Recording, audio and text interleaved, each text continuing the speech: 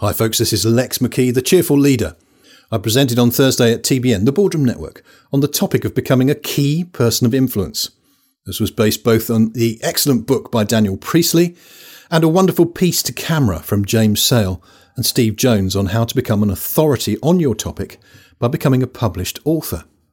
I stand by the message, the need for TBNers and any other professionals listening to this to become preeminent in their chosen field.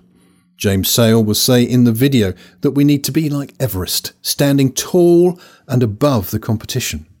But I've been thinking. I've had the privilege of working closely with some pretty famous gurus. The closer I got, the more I realised they'd all surrounded themselves with yes people, and that as a result, they'd all, without exception, had begun to believe the exaggerated claims of their own PR. This made them all highly unattractive as human beings. Their arrogance and lack of accountability was nothing short of astounding. Pride comes before a fall, I've heard it said. Thus, I'd like to tweak the message lest any of us fall into the same trap of pride. How much better to become key people of excellence, over and above becoming key people of influence. My favourite adverts of all time are for a beer called Dos Equis. The star of their most famous series was called The Most Interesting Man in the World. He was uber cool, thus drinking the same beer as him would make you cool by association. Yeah, right. But very, very funny. A typical line would be, therapists would open up to him. Or my all-time favourite, aliens ask him to probe them. Watching these adverts, I wonder what it would be like to become the most interested man in the world. This would be an example of becoming a key person of excellence. Two of my historical heroes since infant school are Daniel, of the Lion's Den fame, and Joseph of the amazing Technicolor Dreamcoat fame. Both were persecuted for being full of integrity and for their pursuit of excellence.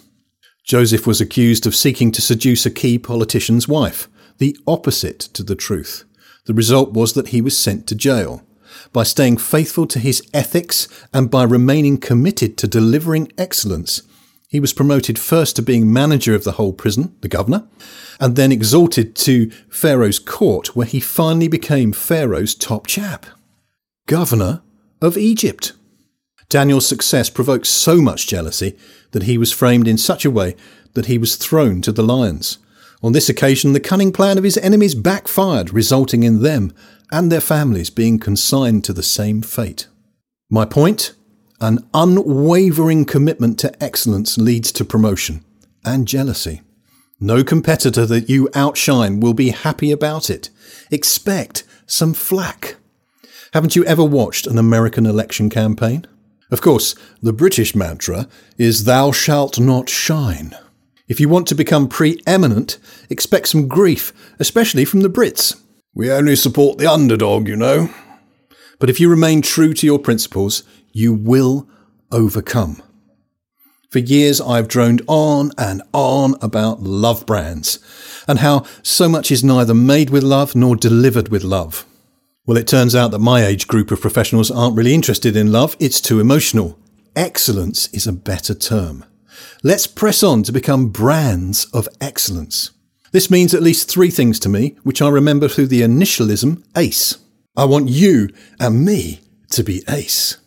A stands for action. Be quick to act. Most SMEs, most small to medium enterprises, are paint-dryingly slow in responding. Like the famous early scene in Blade Runner, response time is a factor. Being slow to act sends a clear message: you are not my priority.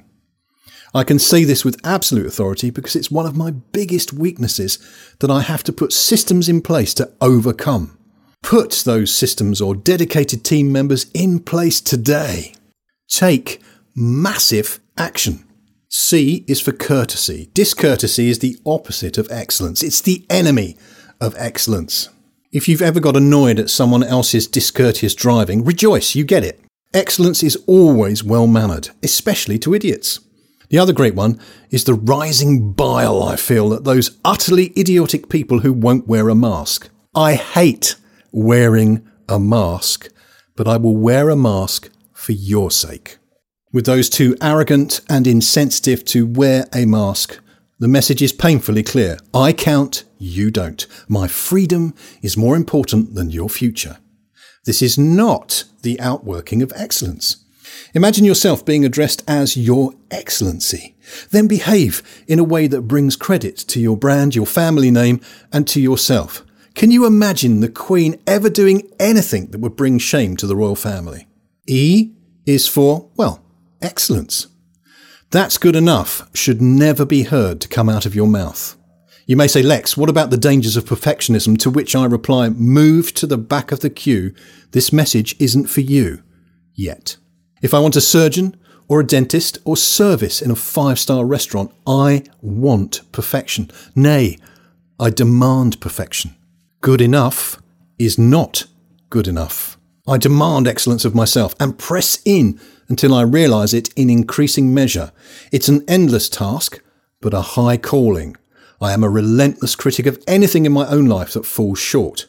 As for pressing in, this is like being late for an appointment and then finding you've got every Honda Jazz driving OAP and tractor driver in Dorset standing between you and being excellent at timekeeping.